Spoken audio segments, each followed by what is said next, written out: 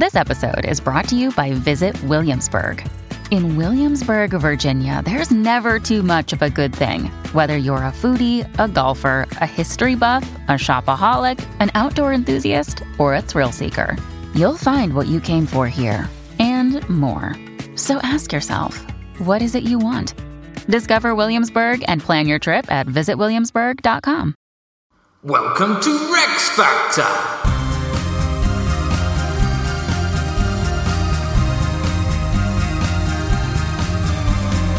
This week, Ælfflæd!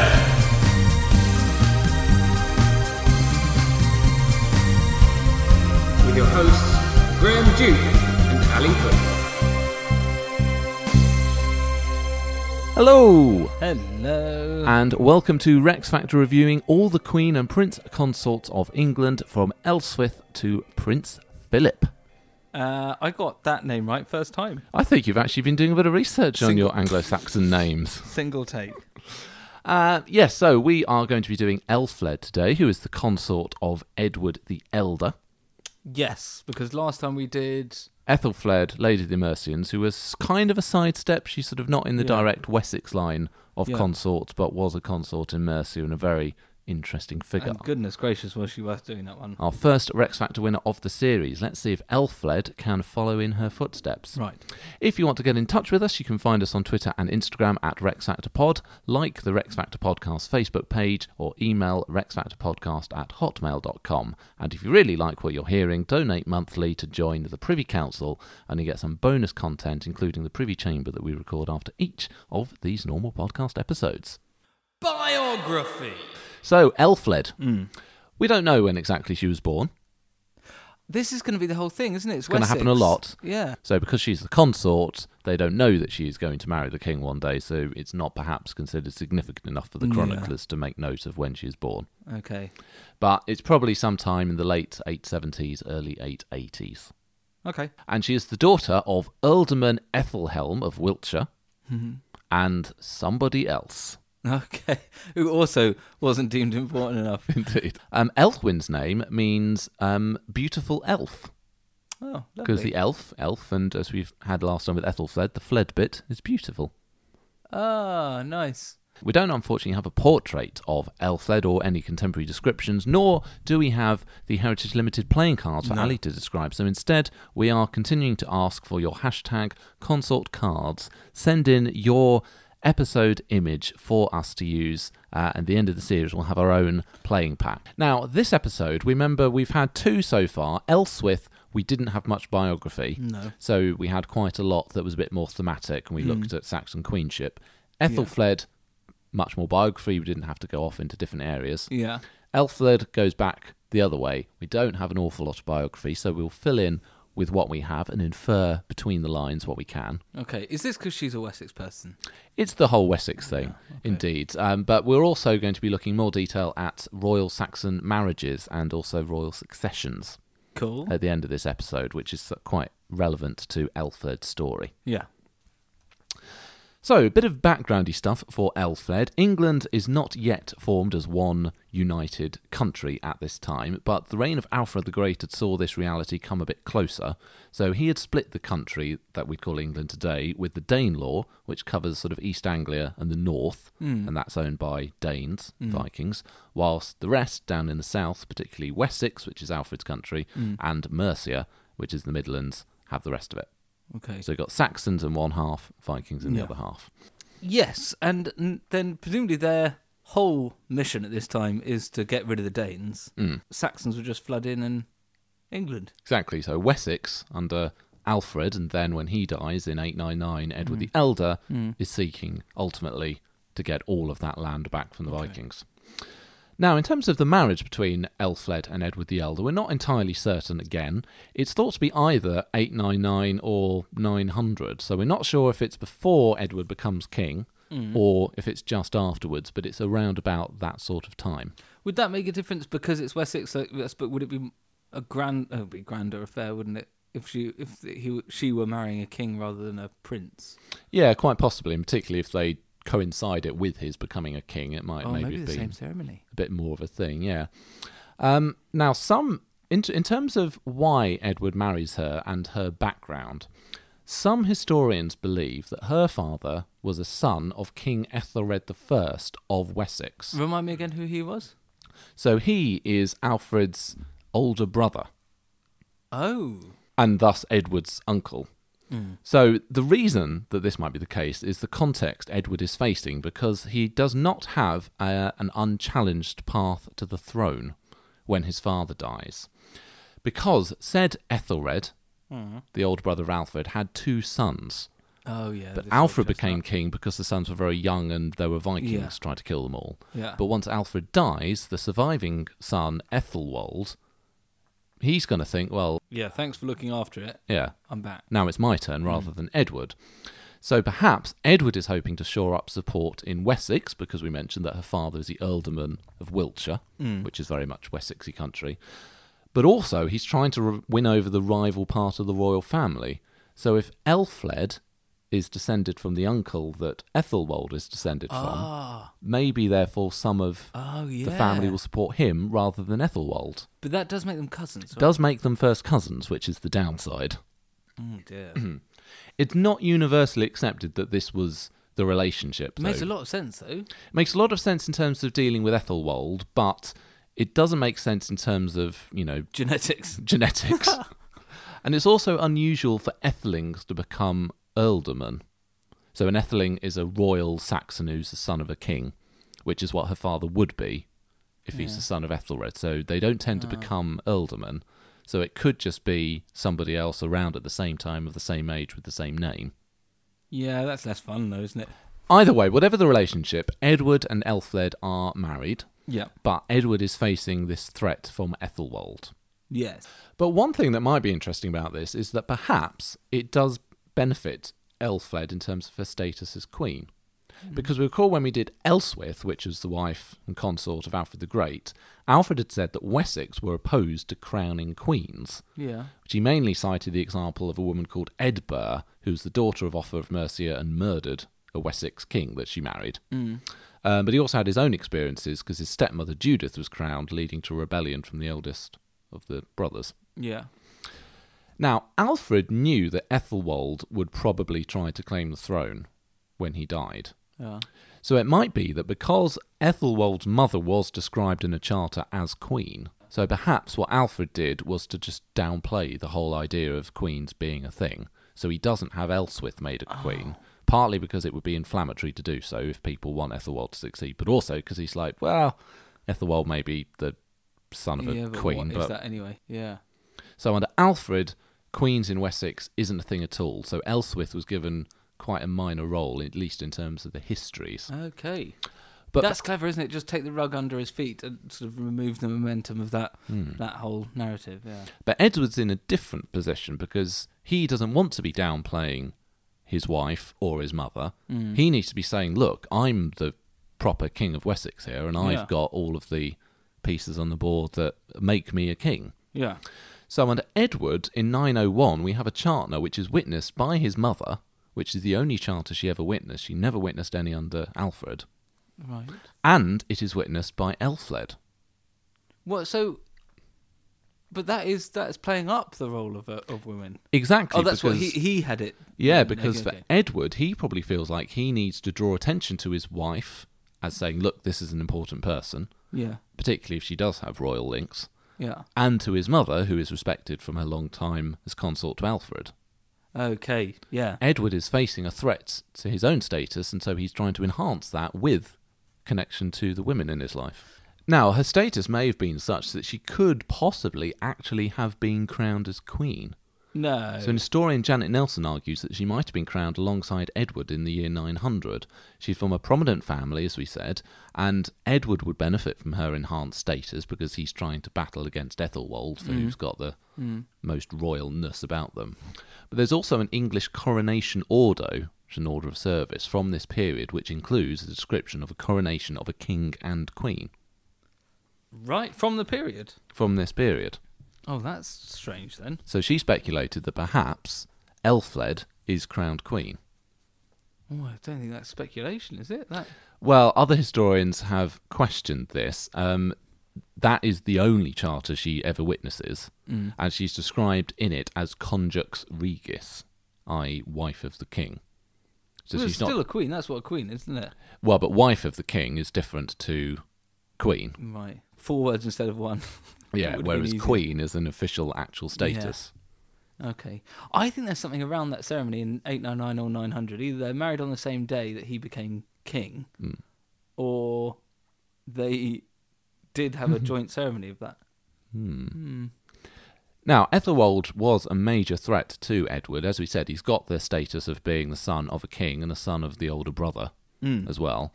He's also supported by the Danes in Northumbria and East Anglia. So That's no good. He actually has coins minted in York. He's the classic baddie to me. sort of. We never find out how it would have all worked out, because in 902 he's killed at the Battle of the Holm. Right. Okay. A Battle of Hull? Battle of the Holm. Oh, right. Okay. Which perhaps is again interesting when we consider the status of Ælfflæd. She witnesses a charter in 901 when Edward really needs to be boosting his status. Yeah. Ethelwald dies the next year, and Ælfflæd then doesn't witness any more charter. So perhaps she was useful at that point, but he doesn't have to worry later on, and thus her status perhaps doesn't continue to be elevated. They've got a real bee in their bonnet about queens. So, Edward is very successful once he's got rid of Ethelwald. As we found out last time, together with his sister Aethelflaed, Lady of the Mercians, they do fight back against the Vikings, have a major victory at Tetnal in 910, and then over the next sort of 5 or 6 years build a series of burhs, or fortified towns, as springboards for an actual aggressive campaign in 917 to 918. Edward captured East Anglia and Essex, pushes into the 5 boroughs, and when Aethelflaed died in 918, he takes control of Mercia. Oh, so he's now fully... He's like an Alfred. He's beyond an Alfred now, because he's fully brought Mercia into the fold. He's got all of the south He's now... got Essex. Yeah, Essex, So- East Anglia, all of that sort of stuff. So Right. he's still got Vikings in York and Northumbria, but otherwise Yeah, we're on. it's Orkney and Saxon. Now, in terms of what Ælfflæd is doing at this time, as with Ælfswith, we don't really know. They do have a long marriage, and there's a lot of children that they have as well. Good for long dynasty. Good for dynasty. So that suggests that they were either together quite a lot, so perhaps she goes with him, or at the very least, Edward was very dutiful in popping home and efficiently doing his duty every 18 months before heading back on I campaign. see what you're saying, that if they're together, she might have played more of a role. So that suggests relatively close relationship, or that Edward is just incredibly efficient and like, right, time for another child. Yeah. Off to war again. Yeah, I mean, that's all they did, isn't it? I mean, he did do a lot of war, did Edward. Yeah. So, either way, this is all pretty good. She's married for quite a while, lots of children, Yeah. so, you know, Classic Saxon queenage. and you'd hope that, you know, maybe she'll get to be a prominent queen mother, or perhaps her status should be elevated a little bit by all of this association. Yeah, you'd think so. So in the year 919, after 20 years of marriage, he sends her off to a nunnery, repudiates her, and marries somebody else. No, divorces her? Well, it's not quite as strong as divorce. We'll come, and as we said at the end of the episode, we're going to look at marriages and this sort of question. It's a little bit more flexible than the situation today, and it's not an uncommon thing for kings of this period to do. But Edward decides that he's going to take a new wife, which is Edgifu of Kent. Perhaps a new political alliance he decides he needs to make, and, you know, he's maybe not going to have any more children with Ælfflæd. So he sends her off to Wilton, a nunnery, with a couple of her daughters. I don't like him one bit. What's going on there? He used her for her prestige, Yeah. and then the threat died. Used her for pumping out dynasty score, Yeah. and then she outlived her usefulness because he's got all of her territory that she sort of brought with her, and had all the children she can have. Yeah. Harsh. Really harsh. I mean, there was no love there at all then.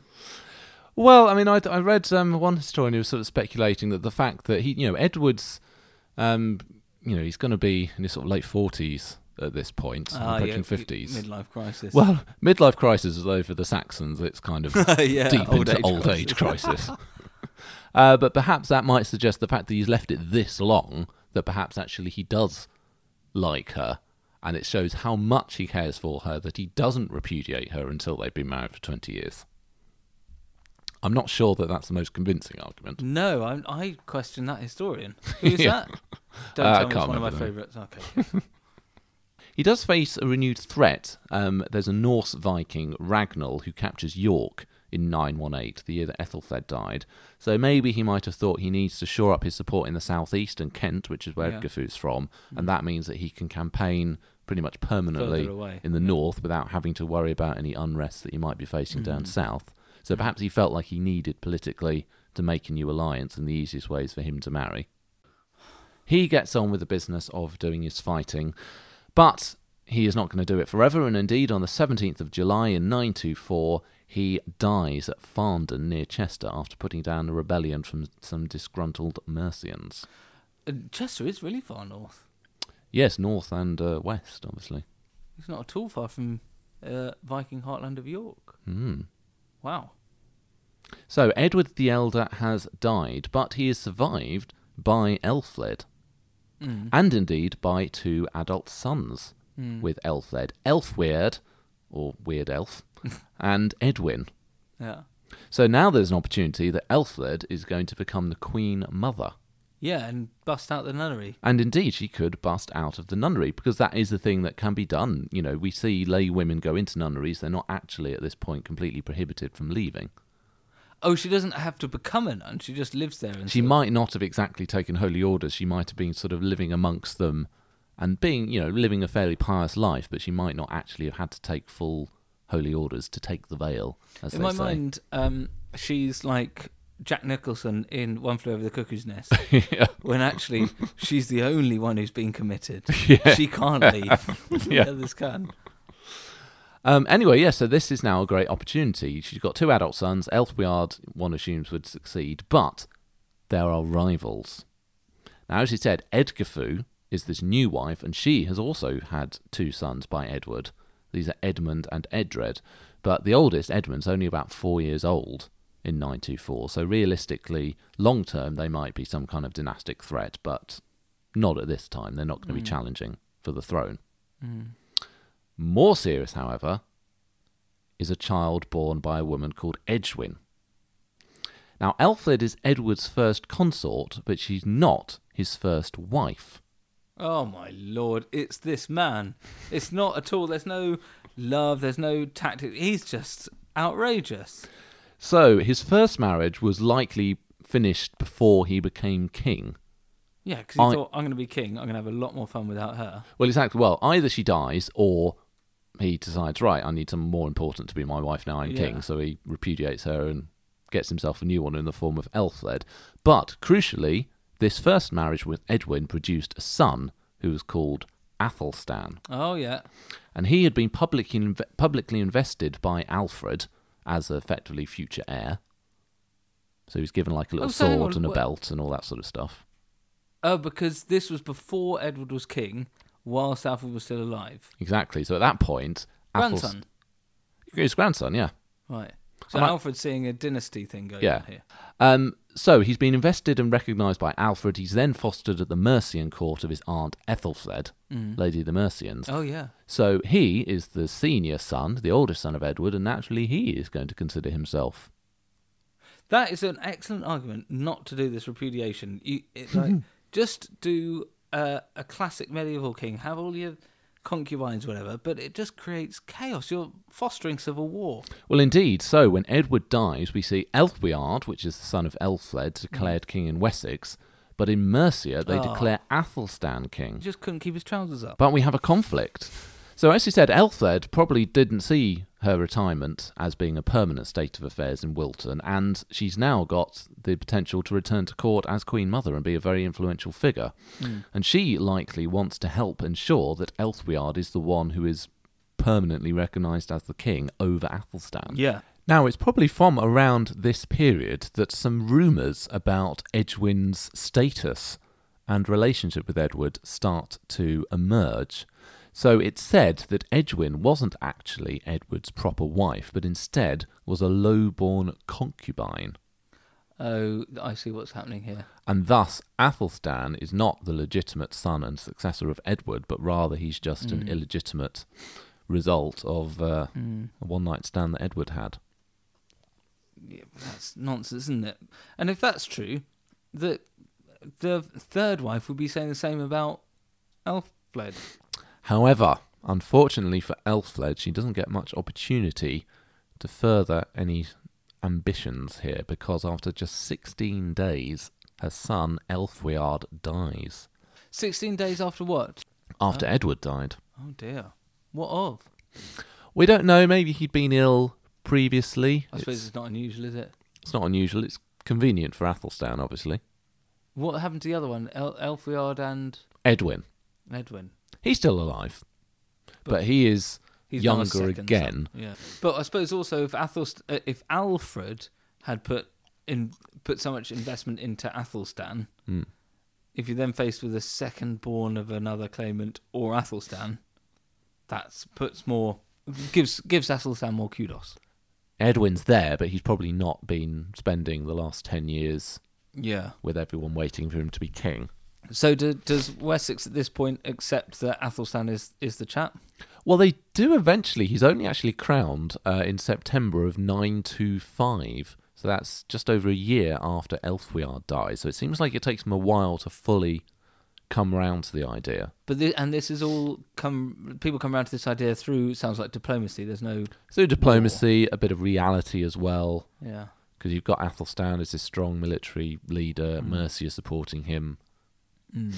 Perhaps Ælfflæd is part of the reason it takes a long time. Maybe she's still scheming, trying to get Edwin recognised instead, but obviously unsuccessful, and her hopes of returning to the royal court seem to have been foiled, and she probably remains as a nun, or not as a nun, she probably remains at Wilton, the nunnery. Dear. But there is a bit more scheming that goes on, and it seems like Edwin is involved in a plot to blind Athelstan. Of course he is. Oh, they blind everyone, don't they? I love a bit of a blinding in the Saxons. This is because it's not murder to blind somebody, so it's not a mortal sin, but it would make the person unfit to be king. Why? Well, because they can't see, they can't lead in battle. Oh, yeah, I forgot about that bit. Yeah. It's weird, why don't they make them deaf or, like, sew their lips shut? It's awful. I don't mean that. Yeah, so in 933, Edwin is drowned at sea. Because of this plot? Quite possibly. He apparently was exiled in a leaky boat without food, oars or water. Oh, I see. So in the same way that's not murder. Yeah. But as such now, both of her sons have died, and Ælfflæd's hopes of becoming Queen Mother, of having that greater influence and coming back to the royal court are properly finished.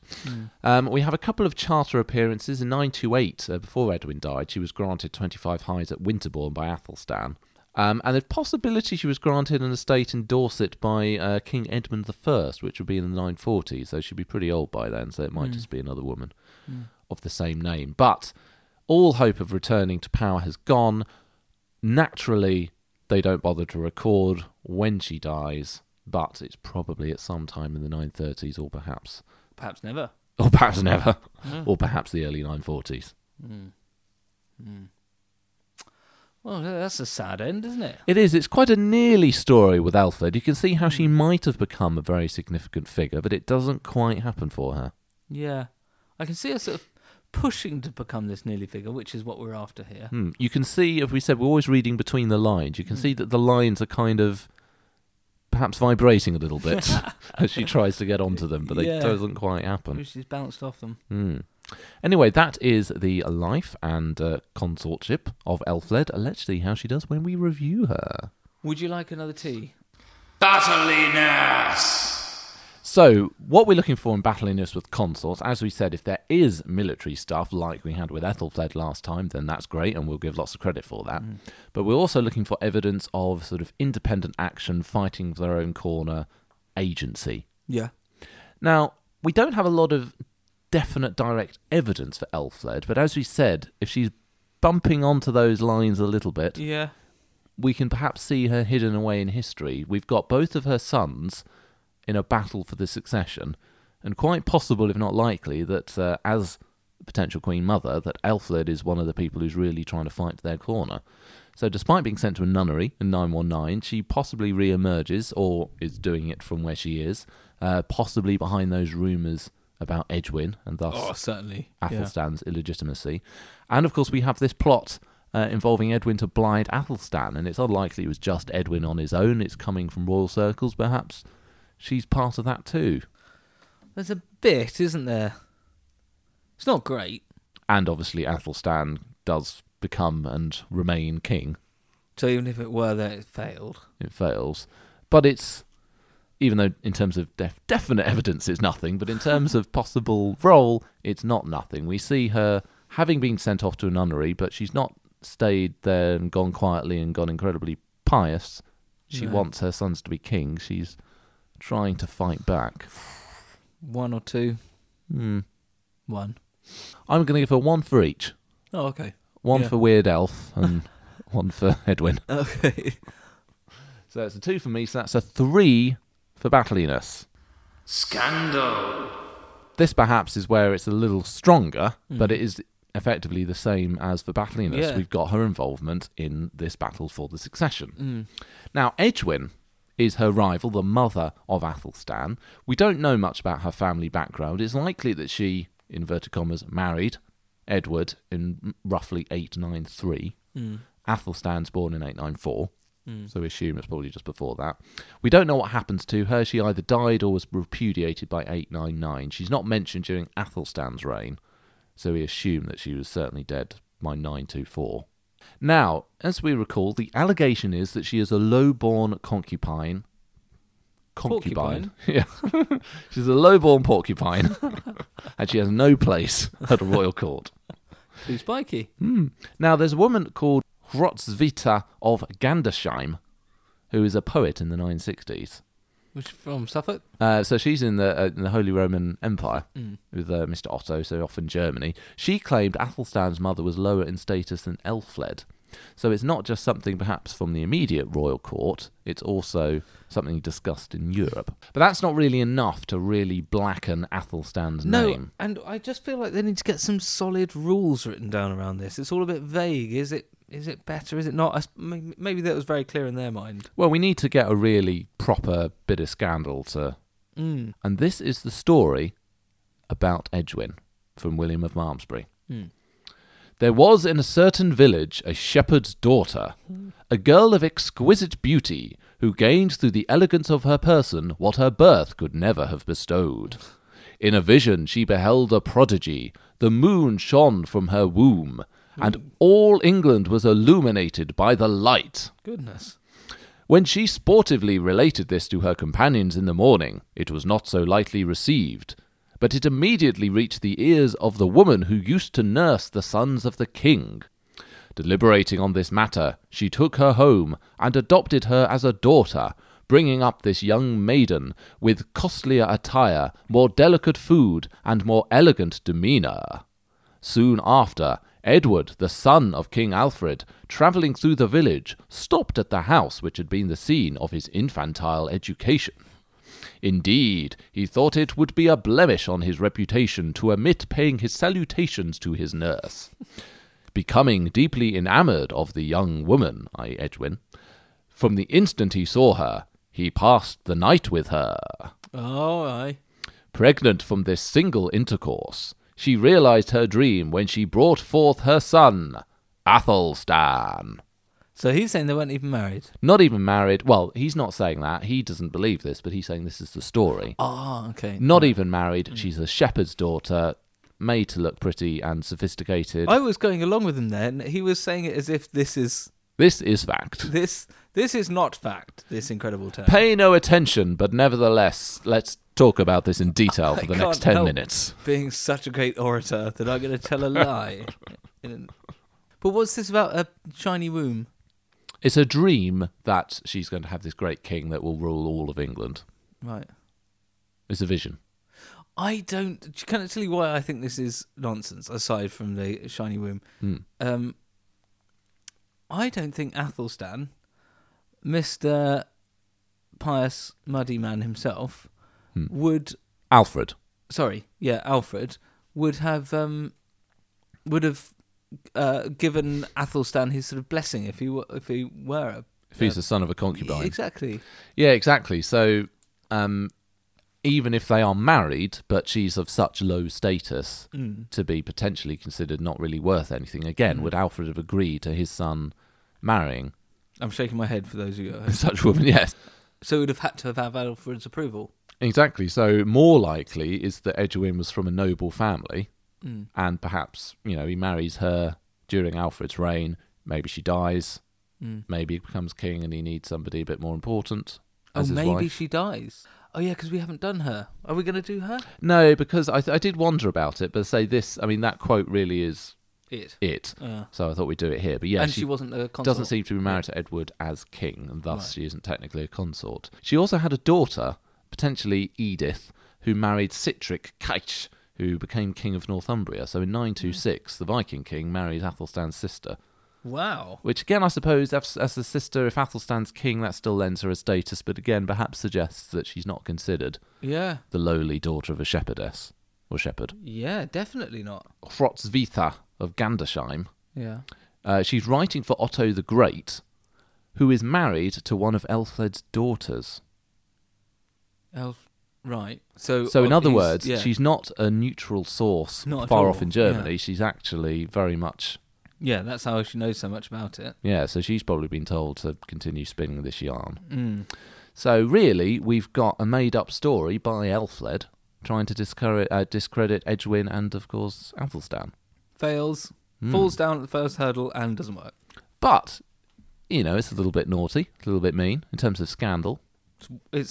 Bit of dark arts going on here. Yeah, and if not well thought out, well imagined. Yes, it's a very colourful tale, if nothing else.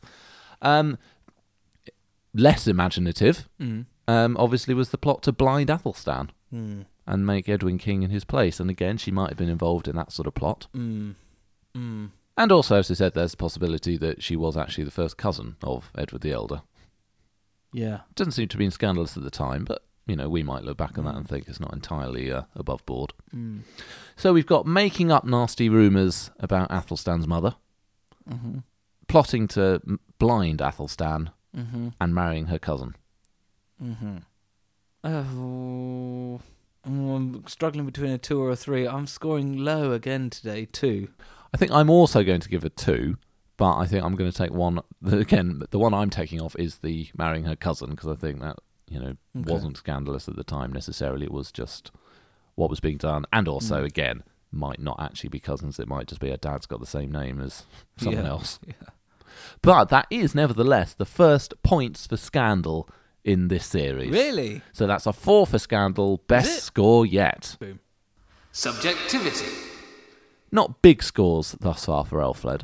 No, but again, it's consistent. Like she's just almost there doing something. We just can't quite reach through the lines. Yeah, can't quite see the image of her properly. Well, now in subjectivity, we've actually got something direct and tangible. Okay.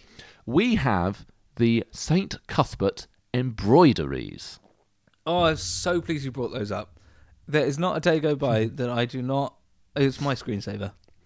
So, St. Cuthbert, who is this great saint of northern England, buried in Durham Cathedral. Oh, he features in our Scottish episodes, does he?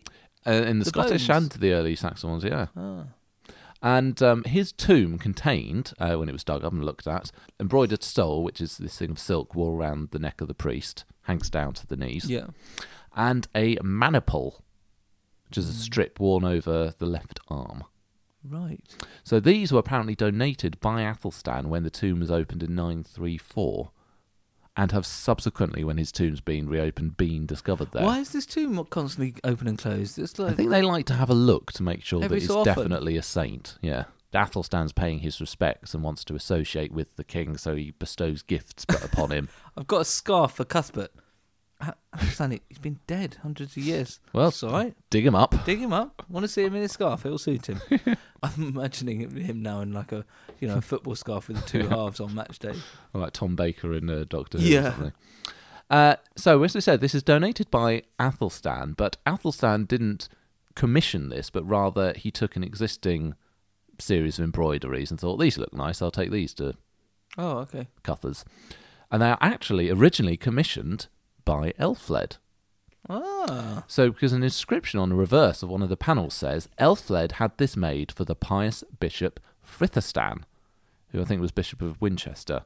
So Alfred just nicked them. Athelstan just nicked them. Athelstan just thought, these are nice. Frithestan probably died before there was a chance to give them to him. Maybe they weren't finished, so he thought, well, I'll just take them to Cuthbert. My nasty stepmother made these. So certainly her household and skilled people would have been involved, but it's also possible, particularly if she's doing some of this when she's been sent off to the nunnery, there's nothing else to do. Oh, yeah. That this might actually have been made partly by Ælfflæd's own fair hands. Oh, that's pretty good. And it survives, as I said, because it's in Cuthbert's tomb, it is still there. It's often described as the only surviving embroidery from the Anglo-Saxon period, which is one of their great art forms alongside weapons and jewellery. Apparently they were very proud of their embroideries. Right. Except for the fact that actually technically the biotapestry is actually embroidery rather than a tapestry. Yeah, but in terms at the same time. But in terms of things that are described as embroideries, it's the only one from the period.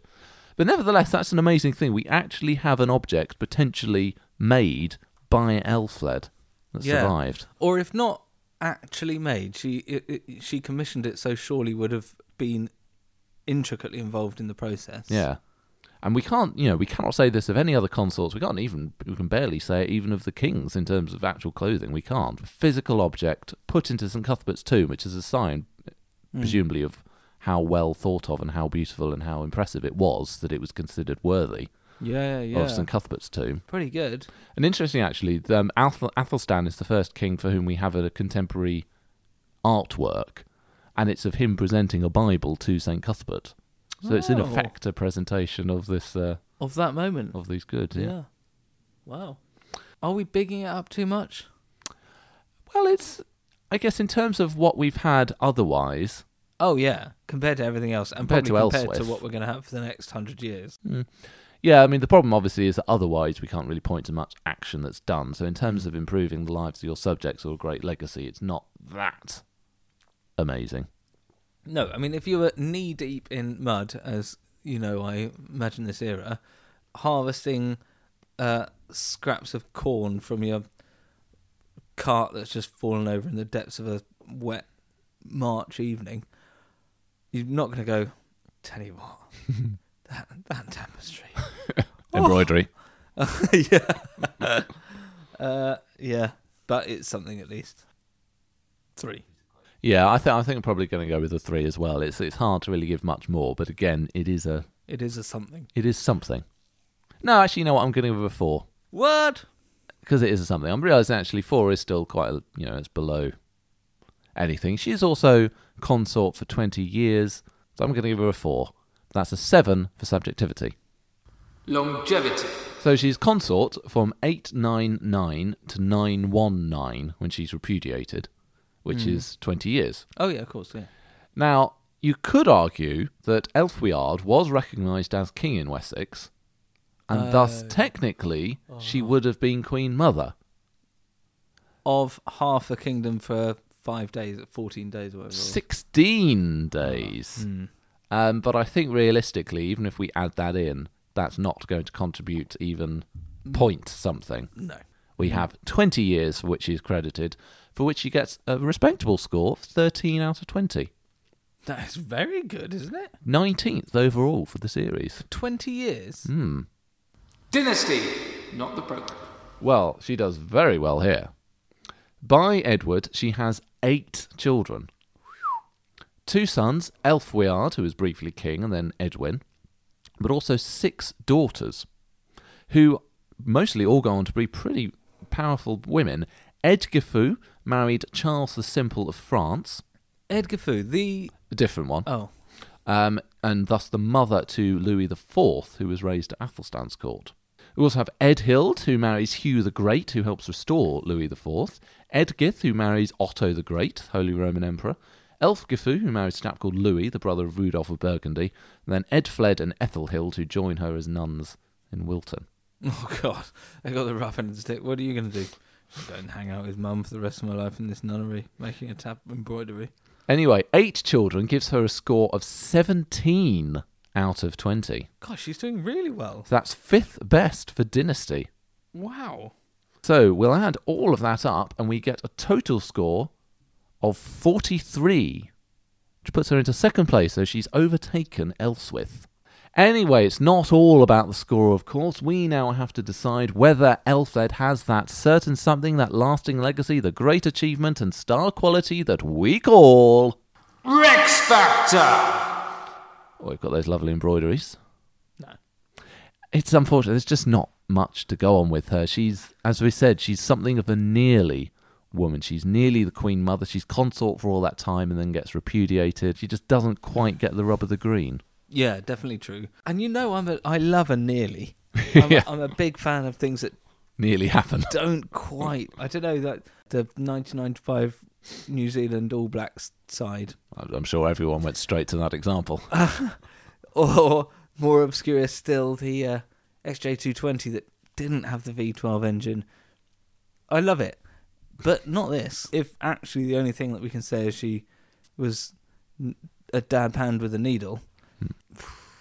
Maybe actually that's what she was using for the blinding. Well, maybe. No, definitely not for me. No, and sadly it has to be a no for Ælfflæd. We don't have enough to go on. She doesn't have the Rex Factor. Still, interesting though. Yes, and a particularly interesting aspect to her story, and something which you were getting frustrated by, the uncertainty over the succession, and obviously Edward's rather lax commitment to marriage vows. It's so silly. So we're going to look at that in a little more detail. Okay. Saxon marriage and the succession. So we've got some questions from Ælfflæd's story. We've got that claim that Edwin was a concubine versus the legitimate Ælfflæd. We've got the repudiation and why Edward is able to just drop his wife so easily and so readily. Why there's so much uncertainty about which of his sons is actually going to rule, and what all of this tells us about the role, the power and the experience of consorts in this period. Now, one of the things with the Saxons and their marriages, and particularly the kings, is that it's not all quite as legally binding and formalised as we would have today, or indeed as we have later in the medieval period. Marriages are often largely secular affairs, and they're made in stages between families, so you have negotiations, consent is given, there's betrothal, giving of gifts, marriage rites, and the actual consummation. Oh, right. So it's not a whole thing set under a stained glass window with... Not necessarily. It can be, and the church, as we'll see, feels that to get involved, should be, but it isn't always. So there's a variety of different types of union. So you might have some men who are young but lack property, so they can't actually tick all of the necessary boxes. Yeah. Or you've got perhaps more powerful men like Edward, who'd quite like to keep their options open. Yeah. So he's sort of doing enough that he's not disgracing a woman or invalidating any children he has or that sort of thing. But equally, if he decides he wants to marry somebody else, he's not actually ticked all these boxes with the church and all that sort of thing. And actually, it's quite easy. So it's not going the full distance. It's like very serious dating with both families. Or that's so they wouldn't necessarily be considered canonical in religious terms. These marriages, they don't actually have a full religious blessing. No, from but that's the kind of thing I'd go for. Not because I'm in any chance of there you go. That is the right time for a scandal bell. Not because I'm in any position to do any better at all, but just bump the church out of it. But the downside, Pauline Stafford, the historian, said that marriage by stages is a lawyer's nightmare and a repudiator's charter. The omission of any stage can be an argument for a less than fully binding tie. Yeah, a lawyer's dream, yeah. So as a result, we've got English and continental kings in this period tending towards serial monogamy, which Edward's very much an exponent of that art form. It's much more flexible for the kings, and they can define a marriage as being effectively a sort of form of concubinage.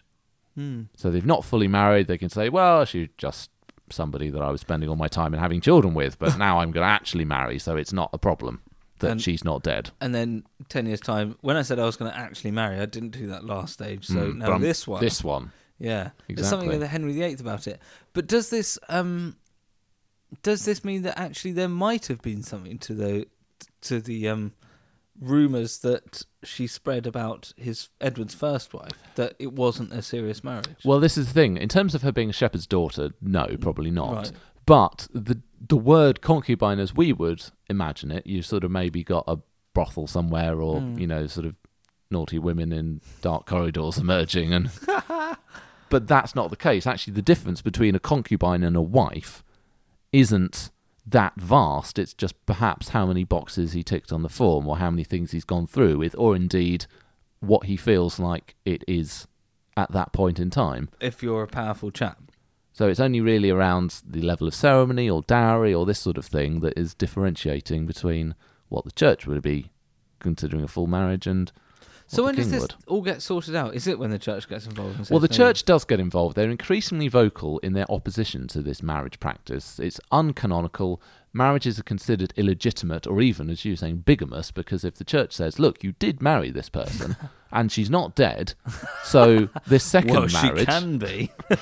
this second or third marriage that you're having, not legit, because you're already married still. In the 9th century, Pope John VIII wrote to Archbishop Ælfflæd, saying, thus, as no one can leave a previous wife joined to him in legal matrimony, by no reason is it allowed him on any account to marry another while the former wife is still alive. If he does, and is not eager to make amends by penance, let him remain separated from the fellowship of the church. Neither are you to permit anyone to marry within their own kindred, by the established decree of our holy predecessor, Gregory, the teacher of your race. As you see, we've got a lot of uncanonical Saxon marriages. Alfred's older brother Ethelbald married his own stepmother, Judith. No. Edwin, as we said, accused of being a concubine. We now know... You're determined to call her a porcupine. Well, I'm saying the con, but then it becomes a pine. Concupine. Edwin, as we said, accused of being a concubine, but it's less a reflection on her position in society, more the nature of the ceremonials and the fact that it probably might not have been recognised as a full marriage by the church. Yeah. Ethelwald, the rival to Edward, he actually starts off his reign by seizing a nun from her convent. Oh, hang on. Where is it? Come here. He seizes a what? A nun. Oh, tell me. And then seems to marry her. Likely she is of high birth. It's even suggested that she might be Ethelgifu, who is the abbess of Shaftesbury and a daughter of Alfred, and thus his first cousin. Perfect. So you've got Edward marrying Ælfflæd, who is his first cousin and the niece of Ethelwald, and then you've got Ethelwald marrying Ethelgifu, who is his first cousin and the sister of Edward. So both... And a nun. And a nun. So you've got the two Saxon claimants for the throne after Alfred, both marrying their cousins in a bid to outdo each other. And possibly not actually marrying them, just saying, I will definitely not sleep around for the foreseeable future. Yes. Brilliant. And as we said, Ælfflæd is suggesting she's Edward's first cousin, like Ethelwald. So we've got all of these contemporary marriages that are a bit dodgy, a bit uncertain. Mm. Now, the impact of all of this on the consorts is really quite bad, and this perhaps helps to explain, partly, as well as Alfred's explanations, why we don't know that much about them, because their status is necessarily limited by all of this. And why they don't have queens. Yeah. So the loose definition of marriage means it's not conducted through the church. It's very easy for kings to drop a wife whenever it's convenient, and they won't face any recrimination. So they're not protected by being queen, particularly because in Wessex they don't like this at all. They're not crowned, they're not anointed, they're not permanently set apart from other noble women. No. It's just a temporary status while they're married to the king, but it doesn't protect them. And because it could end at any time anyway. Now, Henry VIII, of course, went to huge efforts to change wives in his bid to get one boy to be his heir. Yeah. But Edward has 3 sons by 2 women when he repudiates Ælfflæd. He didn't need more sons at this point, but it shows that even fertility is not enough to protect a queen. You'd think that producing an heir and a spare, and lots of daughters, that she's done what she needs to do. And she'll be left alone to be happy. And be left alone to be queen. And he can just have a actual concubine, can't he? Yeah, but he's making his alliances. He's decided it's more politic to get rid of her. So the fact that she is married to the king is not protection. The fact that she's produced sons is not protection. Without being anointed and crowned and thus having this greater status that is recognised by the church, effectively, the consorts are vulnerable to losing their position at any moment. And this undermines their ability to develop a strong position at court, to develop allies who protect her position and also set up for the next generation. So in a way, all wives are pseudo-concubines. Yeah. They're only really the wife and consort up until the point that the king doesn't want them to be. They don't have a title so much as a badge that can be unpinned at any point. Yeah. So the desire to have multiple wives makes life much easier for a king who wants to be able to make new alliances and produce new children, but it also means that it's not in his interest to elevate his consort to the status of a queen, because once you've actually crowned and anointed, you can't then just dismiss, because then it's official, it's recognised by the church, everyone understands that marriage is the one. Yeah.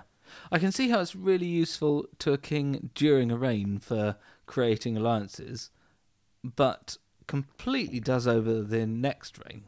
Well, exactly. So the succession is thus very uncertain because you've got numerous wives, all of debatable legitimacy. So it's not clear which son has the best claim to the throne.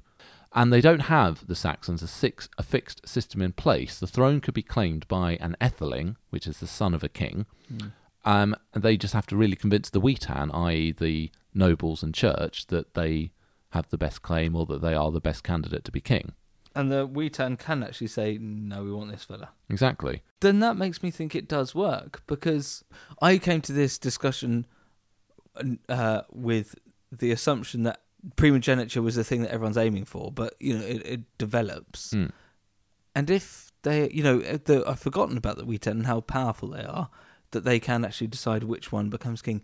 By doing this, a king is just putting loads of hats in the ring. And he might have 3 rubbish ones from one wife and a really good one from the third. So instead, we've got a battle for the throne, and it's a battle for status and legitimacy. So inevitably, this will fuel propaganda and character assassination targeting the queen mothers. Yeah. And indeed, it will often be that royal women come to prominence either receiving accusations of their bad behaviour or perhaps being the ones making the accusations against their rivals. They must know this, the politics of this, and they must go in preparing either arguments against the previous one or the next one. And trying to make their position whiter than white.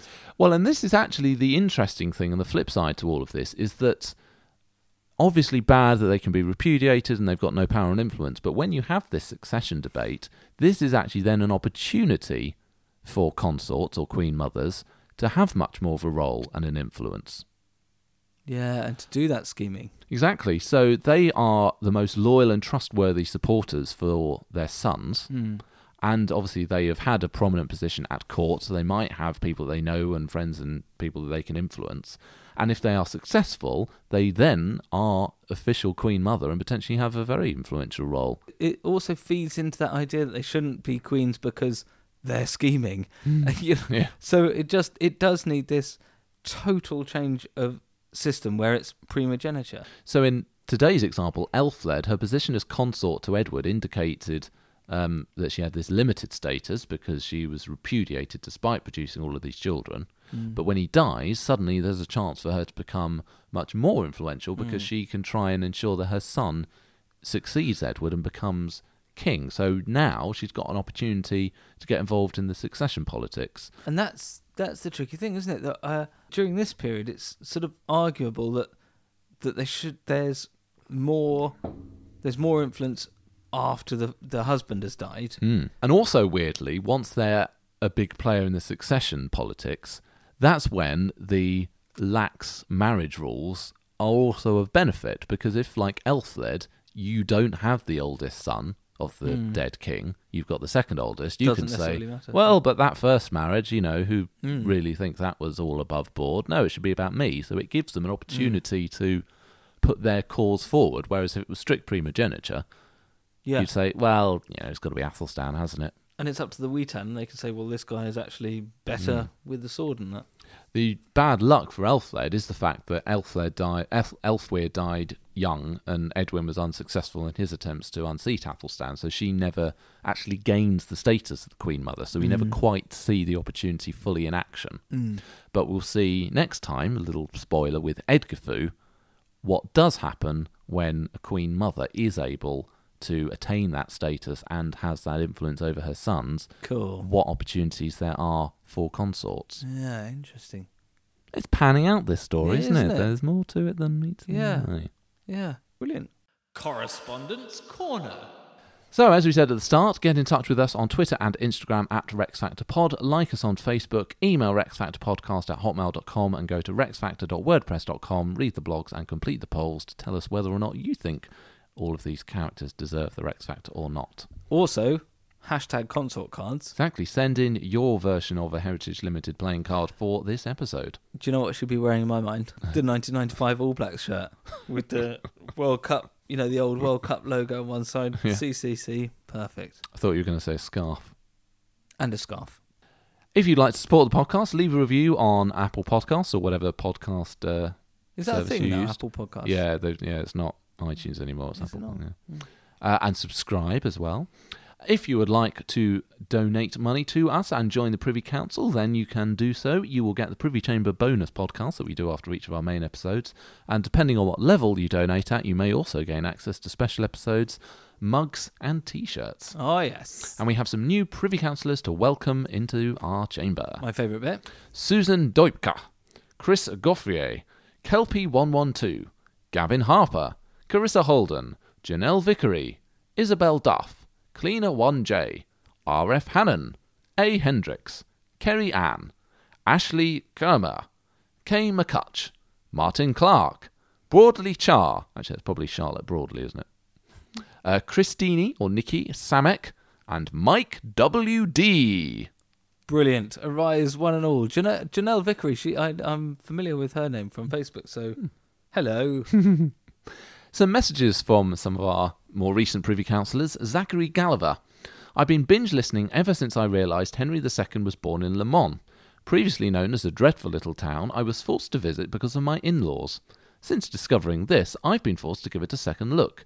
Thank you for what's become hundreds of hours of informed air between my ears. In my mind, Le Mans is a beautiful place. Yeah, maybe it's a bit, not apart from the race, not a lot perhaps going on. Yeah. Sarah and David.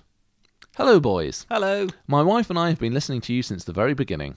You are the soundtrack to our UK holidays, as we always listen to you in our car when travelling around. Oh, we listened to a nice. huge chunk of the Scottish series on our most recent month-long holiday around Scotland, listening to Mary before we went to Holyrood and Robert the Bruce before we went to Stirling and Bannockburn, and it Cool. added so much value to our experience. Oh, cool. Thank you very much. Crumbs! Yeah. And some general correspondence. Marcus Royce Fulton. Have you thought about adding another category, maybe something consort-related, like how politically advantageous or popular the marriage was? Eleanor would obviously get a high score, whereas Mary's Philip would get a low score. Oh, the King of Spain. It's a quite interesting idea. Yeah, It's yeah. definitely something that's worth us thinking about and discussing when we do them. Yeah. Courtney. Oh gosh, it's been a while since I haven't understood a Britishism on Rex Factor. What on earth is a wassock? Wassock? Well, yeah. A I'm going wassock. to have to use my phone to Google that. It's just. I mean, I've been a bit of a wazzock on occasion today. It's the thing, isn't it? Oh yeah, look, it's a stupid or annoying person. I do love Definitions of rude wazzock. words. Wazzock and bozo are in frequent use at the moment. And finally, Joe Refford. Dear Legends. Oh, hello. Good way to start. Yeah. I've been a massive fan of Rex Factor since day one, and it really reignited my passion for history. As a result, I've been thinking about developing a series of comics, of graphic novels that showcase some of the exciting tales from our history that can bring it alive for people. My main inspiration is the freeing of Edward III, my favourite king, which I would like to get retold in comic book form to act as an example to either drive further funding and develop a whole series. Well, I can tell you what, I would read that. Absolutely. History of England in a comic. Oh. So this is where I'll be grateful for your help. I've set up an initial GoFundMe site to get some funds for the example comic. Sadly, I have the artistic capability of an Anglo-Saxon. That's even better. I'd read that even more. Well, yeah, maybe he should just do his own Yeah. terrible version. Is this a real... have you got the website there? I'm going to look at it. Yeah, so he's planning to get a proper artist to actually develop it for him, but you think he should just do his own Yeah. sort of stickman and... Definitely. So if you search comic book exciting stories from English history on gofundme.com, if you like that idea, then you can help Joe along. Anyway, thank you. That's all our messages. Thank you very much, everybody, for sending them in. Please continue to do so. Next time, we will be doing Edgifu, the second consort, or third wife, of Edward the Elder, and that one will be a bit more heavy on the biography. We'll have more to say about Edgifu. All right, wicked. Till then, cheerio.